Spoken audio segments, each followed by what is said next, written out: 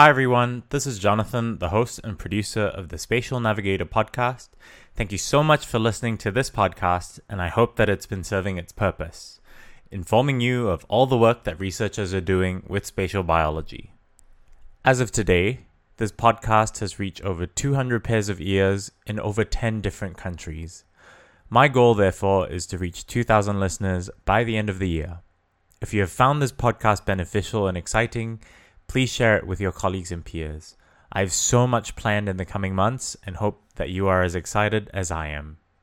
Once again, thank you so much for listening. This is the Spatial Navigator podcast brought to you by NanoString. Here at NanoString, we believe that spatial genomics is at the forefront of discovery and translational biology research. We present the work that researchers are doing in the field and share our initiatives to engage and support them. Today I have such an exciting episode for you. What if you could test immunotherapies on copies of the same cancer tumors at scale? My guests, Dr. Andrea Pavesi and Dr. Maxine Lam, are looking to do just that. They are from the Institute of Molecular and Cell Biology in Singapore, and we discuss their work on developing next-generation three-dimensional organoids of the liver and brain. These models recapitulate human tissue, and we further discuss their hope for its use in preclinical testing. Without further ado, let me give them the floor and let them introduce themselves. Dr. Pavesi, we can start with you.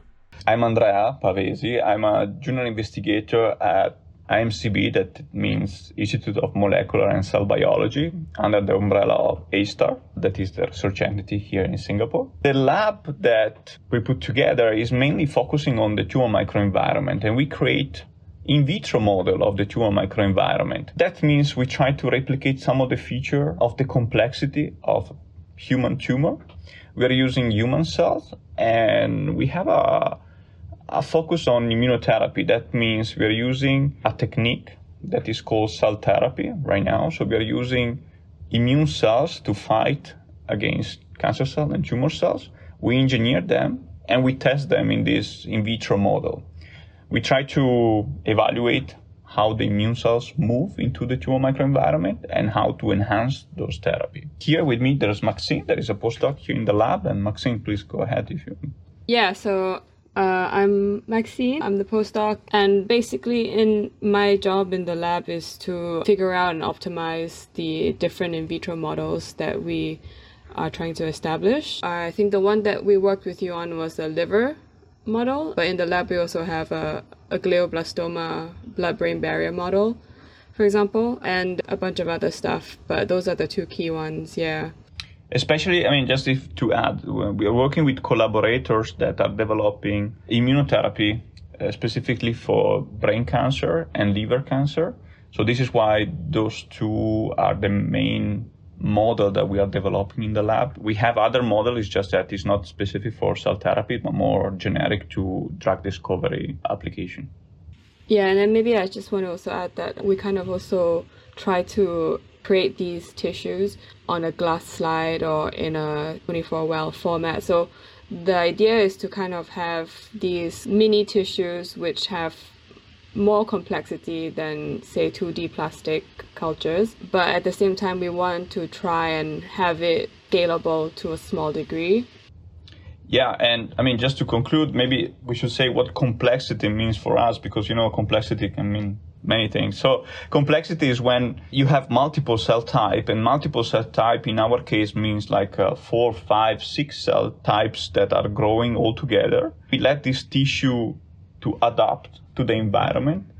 And just give an example. So we have a tumor sphere, tumor aggregate, and we let, for example, vasculature to grow around this piece of tumor, and the vasculature is perfusible.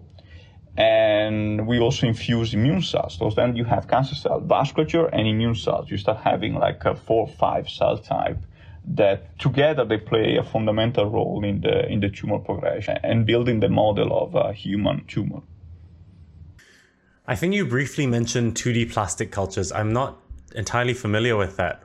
How does that differ from the 3D organoids that you were mentioning? So actually, most lab work with cell cultures start with 2D models, right? The cells are grown on plastic, in flasks, in petri dishes. So that's how most people will culture their cells, and that's how most people will do their experiments for drug testing or even cell therapy testing. So what we do is then we take these cells and then we culture them in a matrix. And the matrix can be, there's many different kinds of matrix. You have matrigel, which is kind of an ECM that is derived from a mouse sarcoma. Or you can have fibrinogen gels, you can have collagen gels. And basically what these gels do is just provide like a scaffold, something to hold on to these cells so that they have that space in 3 dimensions to then reorganize and interact with each other. And in our lab, we really rely on the cell formation and the tendency of these primary cells to just kind of interact with each other in their native environment. For example, with the endothelial cells, when you grow them on plastic, they just kind of, they tend to grow as single cells. They don't form like a lumen, they don't form a vessel, they don't form essentially like a kind of a pipe, right? That's how vessels are supposed to be. So, but then when we culture them in our setup, they do actually form these lumen, they do form these vessels that connect with each other. And then you can actually then perfuse these vessels and introduce drugs, you can introduce immune cells and see how they cross the vasculature basically. So that's the big difference between 2D and 3D, which sounds very simple, but actually there's a lot of stuff happening. Oh yeah, and there's a huge literature around it that, I mean, if you grow a cell on a piece of plastic compared to a growing cell in a matrix, because of the feature that Max mentioned, that means also that the secreted factor, all the omics are changing. So whatever the cell is secreting, whatever the cell is start to produce is totally different in a 3D environment compared to 2D. So the big question is which one is the best model to test something like a drug or a cell therapy? And there's always this question mark now to compare the finding from a 2D to a 3D and trying to understand and match and compare to the human outcome, right? I think you mentioned like for cell and gene therapies, people might use these cell simulations, the in vitro models, and this would be opposed to using things like animal models? Or are they used in conjunction? There's a big difference, right? So animal model is an animal. And there's a limitation there's a bunch of limitations in using an animal model, specifically a mice. So the immune system has some different feature compared to a human immune system, so the cell can behave in a different way. I'm not touching all the ethical aspect of it, of using the animal model, and the cost also associated with animal model. So by building human-based in vitro model, we believe, and we are trying to basically build more and more evidence to show that there can be advantages compared to an animal model, because we are just cherry picking the most important component of that specific organ or microenvironment that we want to model. And the synergy between those cells can be more physiologically relevant compared to other models. Plus, it's going to be cheaper and not go in the direction of using animals anymore. So when I studied engineering, part of it was tissue engineering and understanding these 3D scaffolds for the building of tissues. And then you care about different properties like the porosity of the scaffold, so that you can have blood vessels, neoangiogenesis, as well as waste removal. Would this be in a similar manner or like in a similar subgroup? Yeah, so actually part of the optimization process is exactly that. Although because we're not technically a mechanobiology lab, but we do collaborate with the Mechanobiology Institute of Singapore, we are not at the moment super interested in the porosity and the fiber orientation, for example, of these ECM gels that we're using. But we know for sure that they matter because during the optimization, I play around with the different concentrations, different gelling times and stuff like that. And it's kind of, you can call it trial and error, but it's systematic. And there is a particular consistency of the gel, let's just say, that allows for vascularization and definitely impacts the way that the cells behave. So there are parameters that need to be tweaked, and there is a Goldilocks spot if you will. Yeah. And just to mention, so in our model, we're using mainly collagen as a matrix. So collagen fiber is our choice. And why we are using collagen and no other type of hydrogel is because we want to start with a so-called white canvas. So collagen is one of the most abundant matrix in most of our tissues. So we just want to have that one as a starting point, where after that the cells start to secrete their own matrix and they are going to build their own microenvironment, instead of having other hydrogel or other matrix that are more synthetic. So we try to make as more physiological relevant as possible. Yeah, I mean, you could spend an entire PhD just studying how porosity affects vasculogenesis.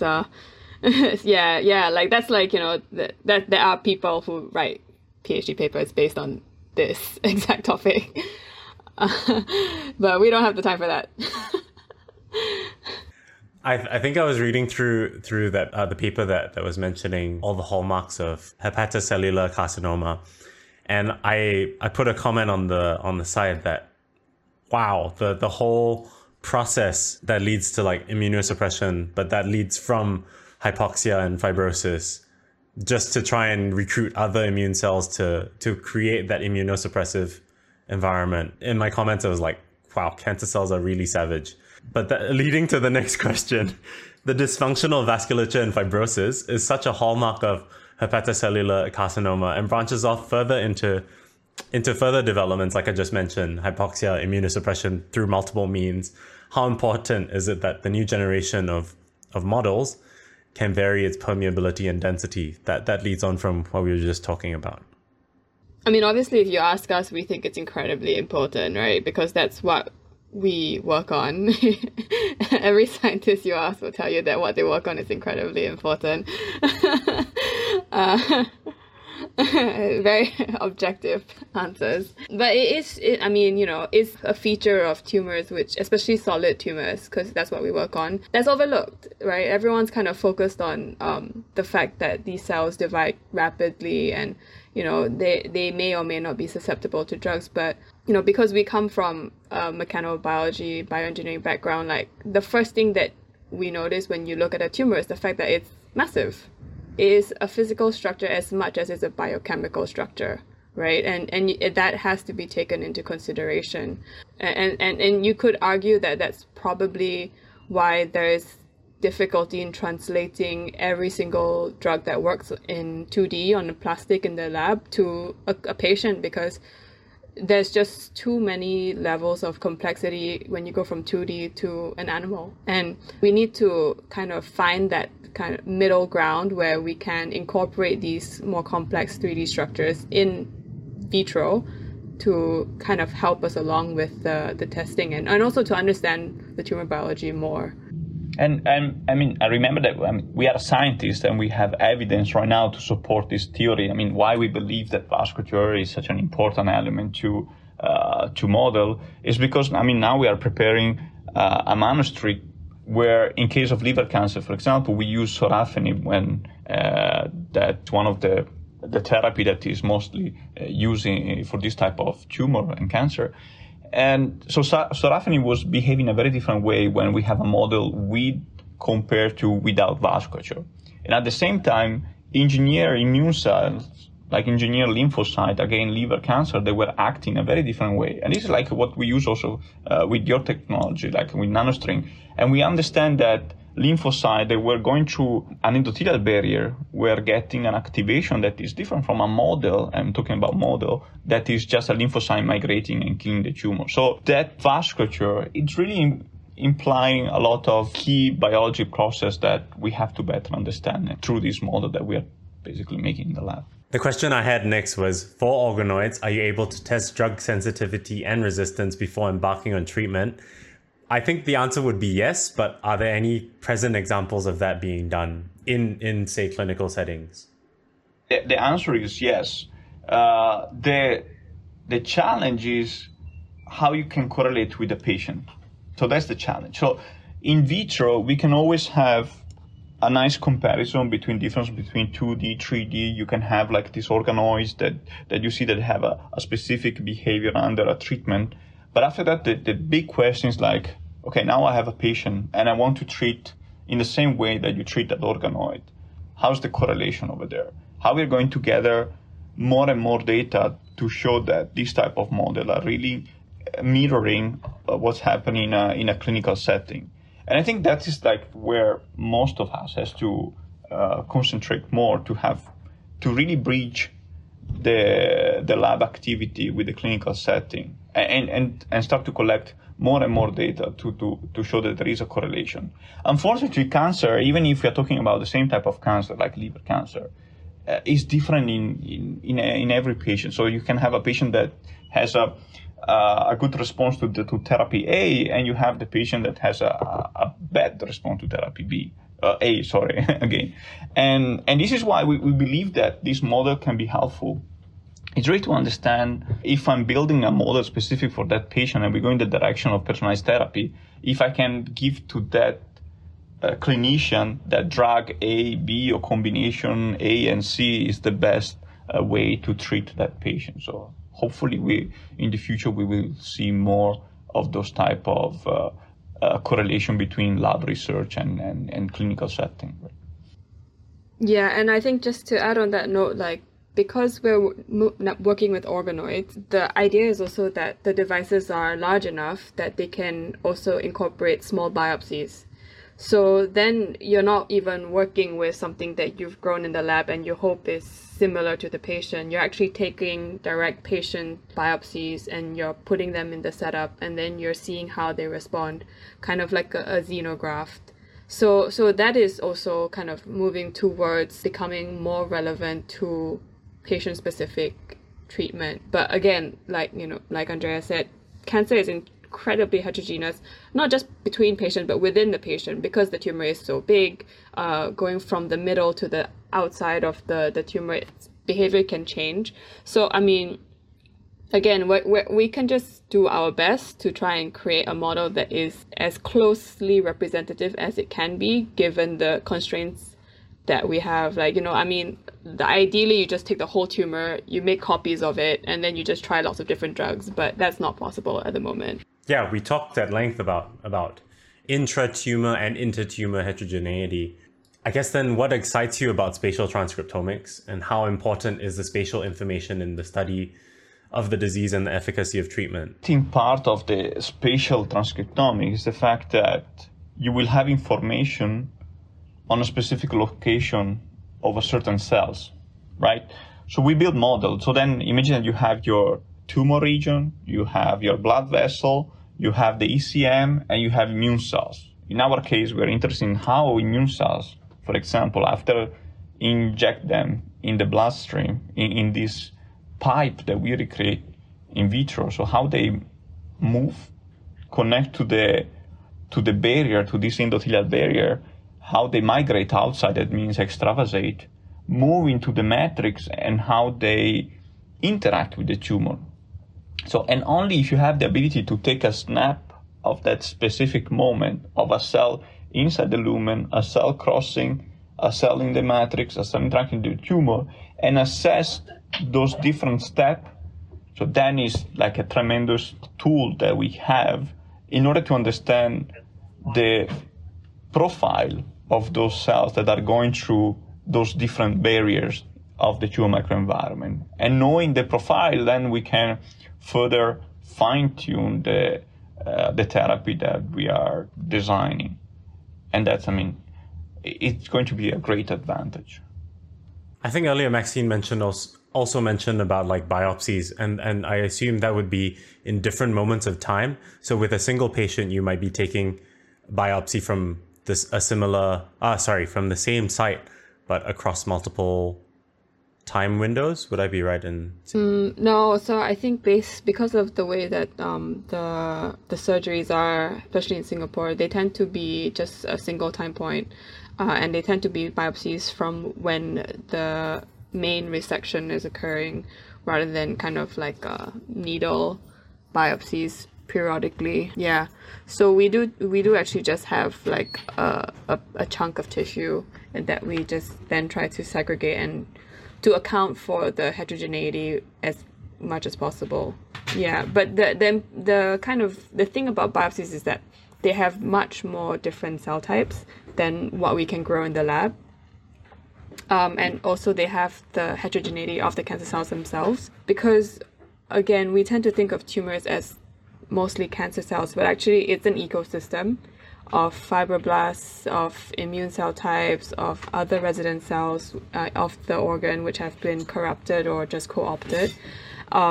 So with spatial transcriptomics, you can also then identify the different cell types that are interacting with each other in these in the biopsies, and also how they might be affecting cell therapy efficacies or drug treatments, potentially. That's the hope. You also mentioned there are more types of cells within a tumor than you can grow in the lab. Could you help me understand why that's the case, or what makes it difficult to grow all those different cell types? I think we still don't fully understand what goes on in a tumor. I mean, we know a lot more than before, but the traditional way of looking at a tumor has been to take the tumor, bring it into the lab, dissociate it into single cells, and then see what grows. And then the assumption is that whatever grows is the cancer. And that's to a large extent true, because cancer cells have this fantastic ability to grow no matter what. But when you think about the original tumor, it has all these other cell types that get lost when you select only for things that grow on a plastic dish, right? So what we're hoping to go back to now is, rather than take a clinical sample, blend it into a soup, and then see what sticks, just keep it as it is, keep the endogenous tissue, and try and keep as much of it as alive. And I think that's where the field is trending towards in general, in keeping entire tissues and trying to identify all the different cell types. And I think there's increasing recognition that different cell types help or impair drug treatments and cell therapies in a tumor. It's not just the cancer itself anymore. And then for the design of these models, like the microfluidic devices, what goes into the development of it, and what are your considerations in its design? I think, Andrea, that's your domain. There's a lot of trial and error, to be honest with you. So we always, we start with a nice meeting. We sit at the table with a huge, big whiteboard, and we start to draw the best possible solution that is able to put together all our wishes. And let me explain, you want to... No, it starts with the wishes first. Let's go back. So we'll be like, wouldn't it be nice if we could do this? Right? We open the physiology book and say, okay, let's study this organ that has all this feature and all these cells and all this behavior that we should try to replicate in an in vitro setting. And after that, we put together and we brainstorm what is possible and achievable to do in an ex vivo setting that is outside of the body, right? And we always try to identify also the most important variable of the system. Unfortunately, by doing this exercise, you can omit variable that you believe that they're not important, but at the end they are also important. So we need to be extremely careful in choosing the variable. And after that, going back to the design of a device, when we know more or less which kind of cells and how they need to be spatially allocated, we try to understand, okay, here we need a chamber for this type of hydrogel with cell type 1, 2, 3. Here we need to have another adjacent tissue with this other cell type. Here we need to have the blood vessel, and here we need to have perfusion of nutrient. And from there, really, we start sketching how to organize cells together, hydrogel matrix, where to perfuse fluid, and so on. And after a few interactions, we have the first prototype.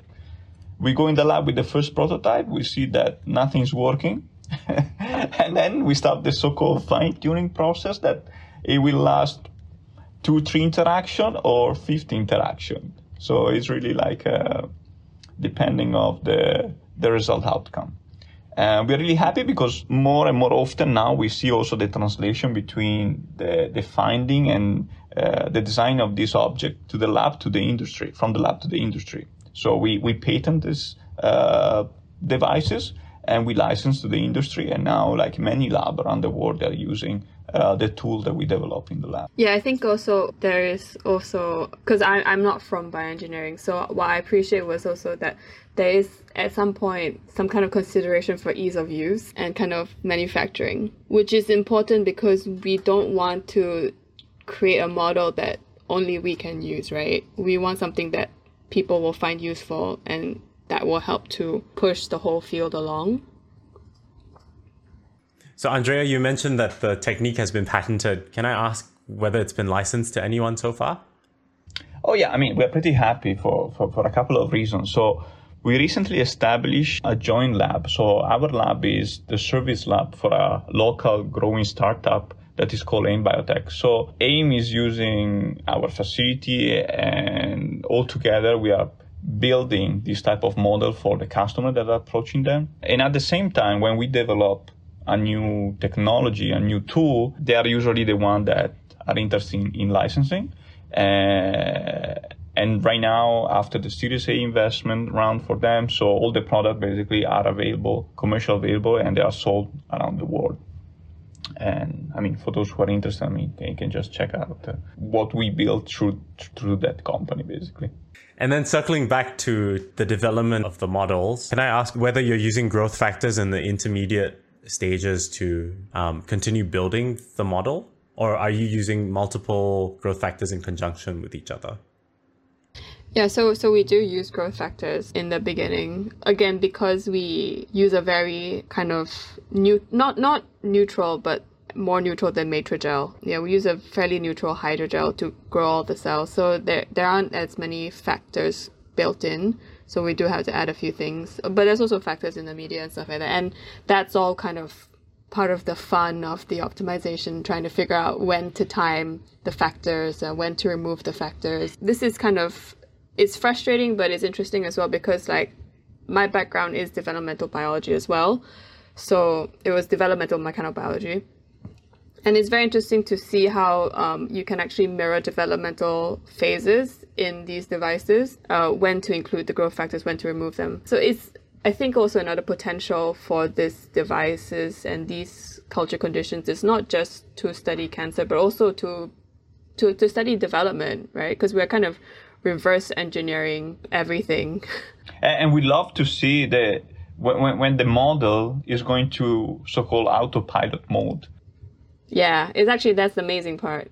Yeah, when you see your vasculature forming around the tumor, the immune cells start to migrate, interact, and move around. So just leave the model there. It's going to be in autopilot mode, and then you can start doing the so-called perturbation by adding drugs, adding additional immune cells, and just put on top of a microscope and observe the phenomena that happen. Yeah, I think we're really just scratching the surface with these cultures, because we'd actually have this magical opportunity to actually study the very early stages of how tumor interacts with all the surrounding cell type, not just vasculature, because there's also, like, in the brain model, for example, there's pericytes, astrocytes, and neurons. In the liver model, there's fibroblasts. You can have cancer-associated fibroblasts, which is its own field of study. And we'll be able to use this model to basically study how each cell type interacts with each other from the beginning, essentially, right?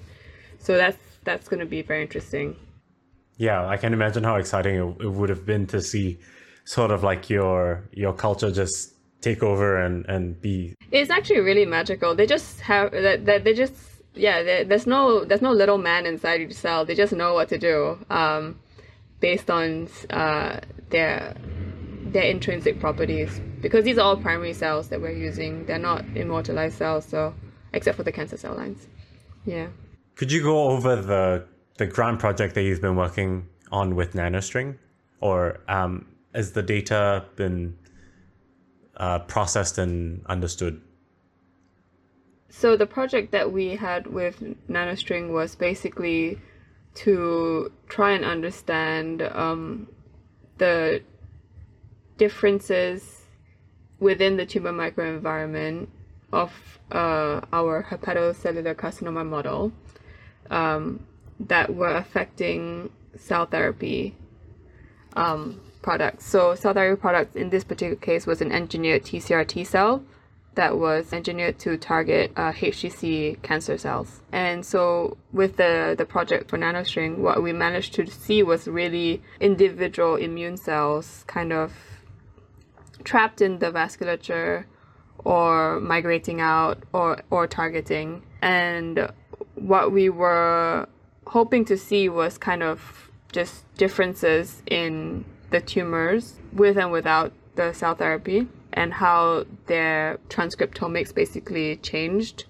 with the not a drug, but the cell therapy product. And as for the results, I think it's kind of hard to interpret at the moment, because what we realized after going through this process is that we really need cellular level resolution, which we were unfortunately unable to get with this round. But what was very useful actually is that we realized that our in vitro cultures had a very similar genetic profile to our clinical samples. So we were able to match the profile quite well to the genes that were being expressed in our cultures, especially when they had the full makeup with the vasculature and the stromal cells. They were actually expressing more genes that were clinically relevant than if it was just, say, the spheroid, the organoid growing on its own in a gel. So that was a really good kind of validation for us to realize that when you add all these other cell types and really create that tumor microenvironment, you're getting a signature that is actually perhaps more similar to the clinical setting, because probably the clinical setting has these other cell types, right? The clinical data doesn't remove all the different cells. It has all the cells still there. Actually, Andrea spent most of the time analyzing the data, so I don't know why I answered that question. No, but it's interesting because it's going back to when I say like you have to cherry pick the variable that you want to add in the model. And that's a nice confirmation that whatever we choose to add in the model is a nice way to replicate the in vivo model. I mean, and cherry pick means we didn't choose two cell types. So we're talking a model here where we have T cell, other type of immune cells, we have fibroblasts, we have endothelial cells, we have the cancer cell, we have specific immune cells that are resident in the liver. So it was already a complex model. It's just that among hundreds of cells that are present in the real tissue, we choose probably 5, 6, and we believe that by reducing the noise of other cells, you can still use in this model for relevant findings. And yeah, so Max, you mentioned the analysis, yeah, and the analysis was, to be honest with you, was the first time I was analyzing this type of data, and I did everything online, and it was a pretty fast learning curve, and I haven't had any issue by doing that, and I enjoyed, to be honest, analyzing this type of data. Yeah, I mean, neither of us has a bioinformatics background, so it was definitely interesting to have to go through this data. But it was actually the interface was very, very useful, and your colleagues really helped us walk this through quite a lot, which is great. The suite that is provided after the data is back is quite robust for the data analysis. It'd be nice to have a bioinformatician, but it's not essential. Not essential, yeah. Still want one though. Yeah, because you always Somebody wonder, will hate us. because there's so much data. You always wonder if you're missing something, right? But I guess something has to give. You can't look at every single gene that pops up. How do you foresee the progression of these model studies, and what is your hope for the subfield? My wishes is like more and more people start to adopt this model and believe in the beauty and the type of result that we are getting.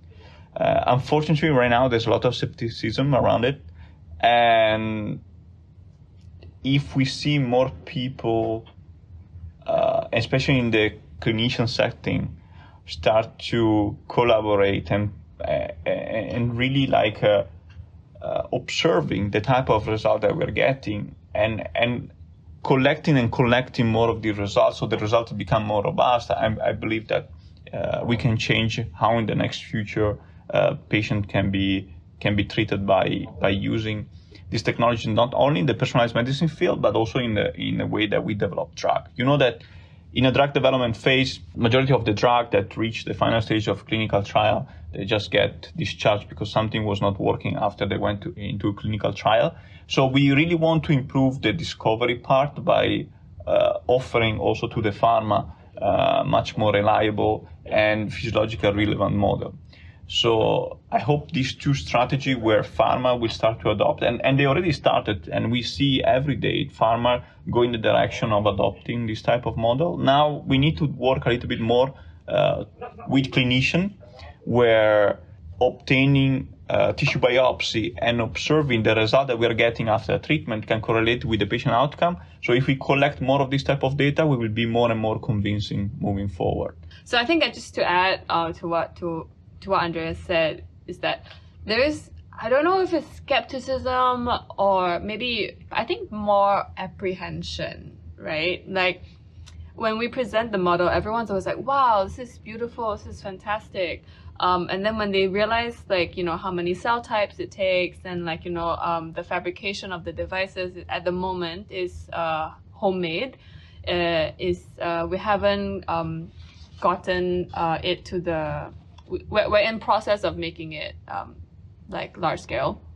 But at the moment it's homemade. So once they realize like kind of the amount of effort required to make the devices and culture the cells and seed the cells, they get very scared to use it, right? So that's, I think, more the limiting factor for why people don't want to take up organoid cultures at the moment.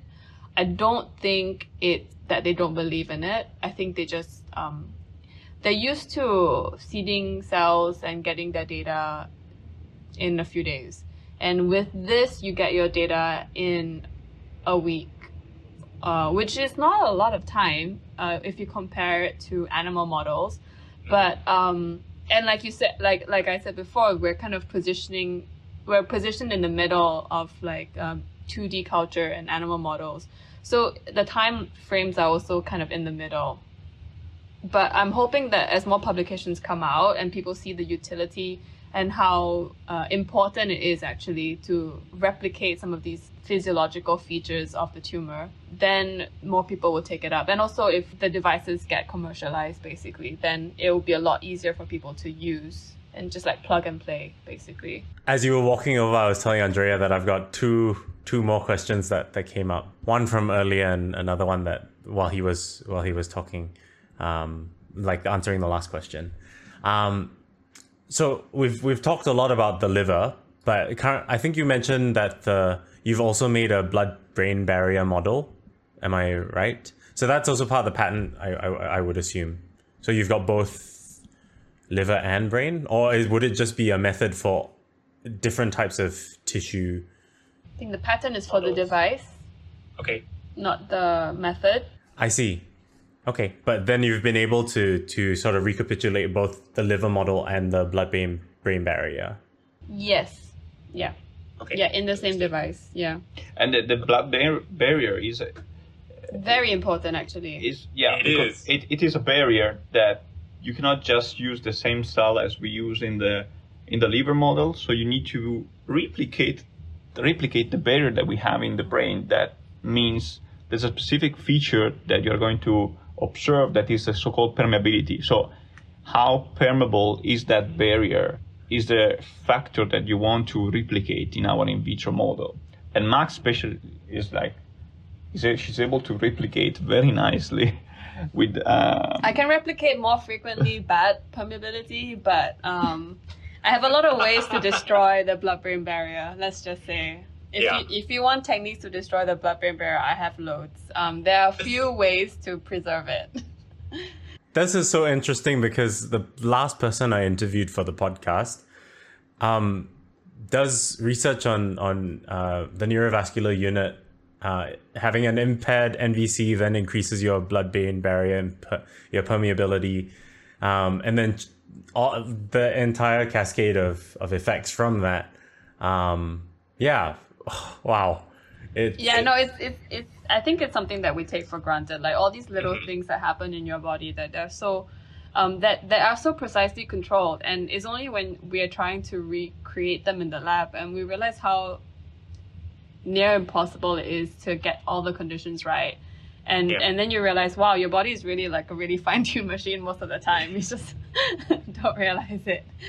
And for the brains, it's very clear that you just omit one cell, and that permeability value is drastically changing. So we really need to have at least the major component of the barrier to observe nice results. It's very, very tightly regulated. And if we even use cells that are slightly too old, or like if we get the concentration a bit off, the timing of the gelation a bit off, like things change. So it's a fussy model. The brain model is very fussy, much more fussy than the liver. And super interesting is when you start culturing the cancer cell in that blood-brain barrier model, and you will see how the cancer cell is impacting the blood vessel. And how they spread, how they migrate, how they invade and start to migrate into the blood-brain barrier, the BBB. So that model we're very, very excited about, because I think for brain, liver models have grown, but there's really very, very few good brain models out there. So that's something that we're pretty excited about. Yeah, but I mean, from what we've discussed, it really seems like the vasculature is so important to the working of the models. And every model is wrong. Some of them are useful, right? So you can say that the vasculature is super important, and you go to a different lab and they say, oh no, it's the neurons that are super important. And then you go to another lab and they're like, but what about the osmolarity? Like there's so many things that are happening in the brain at the same time. Like what we're trying to do at the moment is really study the impact of vasculature, which we know is very important. But we don't know how important precisely, because but now we're able to, because we have a relatively clean model where we can build it in from scratch, right? And then we can start tweaking like with individual parameters. And that's kind of, I think that's the thing about what we have, is that it's a tweakable system, as opposed to an animal model where you just put it in and you just kind of hope for the best. And it also depends how you use the model. In our case, we are using to observe how immune cells are migrating into the tumor, right? So this is why we are collaborating with an MIT professor that is developing CAR T cell therapy for glioblastoma. And we want to see how the BBB is also impacting the CAR T cell therapy field, right? And this is why we believe it. In our hand is an important model to have to observe the behavior. The behavior in conjunction with drugs, so you can also, because you want to enhance them. So actually, on that note, like that project is perfectly aligned for an in vitro complex model, because what they have is a CAR T library that they want to screen, and we have an in vitro system that allows you to add stuff to it and then fix it, take out the entire tissue, potentially create a snapshot by slicing sections through it, and then retrieving the CAR Ts which made it and which ones didn't, right, from this library that we put into the model. So I mean, it's so that's something that we haven't done it yet. That's the aim. But we're very excited about that one too. Working on it. I think they're just being sent now, the library. Then the last, I guess we mentioned drugs briefly. We talked about drugs at length. But I wanted to know more about, say, dose variation, because I remember that was something that was mentioned in your paper as well. Perhaps as like drug blending, because I understand some people are doing that kind of research. Would the models be suitable for the study of that? Do you mean like when they have lots of different microfluidic channels to automatically mix different ratios of drugs? I'd say so, yeah. Because I think, how do I put it? I think I was attending a seminar where one of my ex professors was a part of this team that tries to understand patient-to-patient variability and how drug blending in certain proportions may prove more effective than just one straight drug with a fixed dose. Yeah. So it's like kind of playing around with the drug regimen. I think for those you need lots of replicates, because then you're really trying 10 to the 15 permutations or something like that. I don't know. And usually is what we do is like after we develop the model, we let our industry partner to create a high throughput version. I give you the example. So we create one design, and that design they replicate in a plate, and in a plate you have 40 of those models in a standard plate. And then you can play with drug. You can play with drug at different concentration, at different time point, because you can fully automate it with an automatic liquid handler, the entire plate, and you can use a so-called high content imaging system to understand what's going on. So, but usually we let the other industry partner to go in that scale, because we are a small lab, so we just focus on developing the model, prove with few drugs, and after that doing big screen. We collaborate with pharma, or we let the industry partner to recreate the model in a higher throughput version, and then collaborate with pharma or biotech. Yeah, I think it's definitely possible.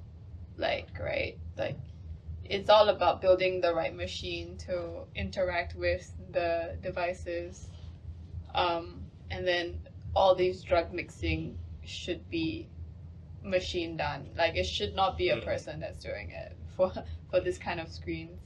Yeah, and I think that is the where we aim to go eventually as well, to go to the high throughput level. Yeah, that would also helps with making everything more standard. But yeah, thank you, Andrea and Maxine, for coming on the podcast. And thanks for having us. About the model. Yeah, no, it was great. It was fun. Thank you for listening to this episode of the Spatial Navigator podcast, brought to you by NanoString. If you would like to know more about NanoString's product and panel offerings, or speak to a member of our staff, please visit nanostring.com. You may also get in touch with us through LinkedIn, Instagram, or Twitter, the links to which are in the description.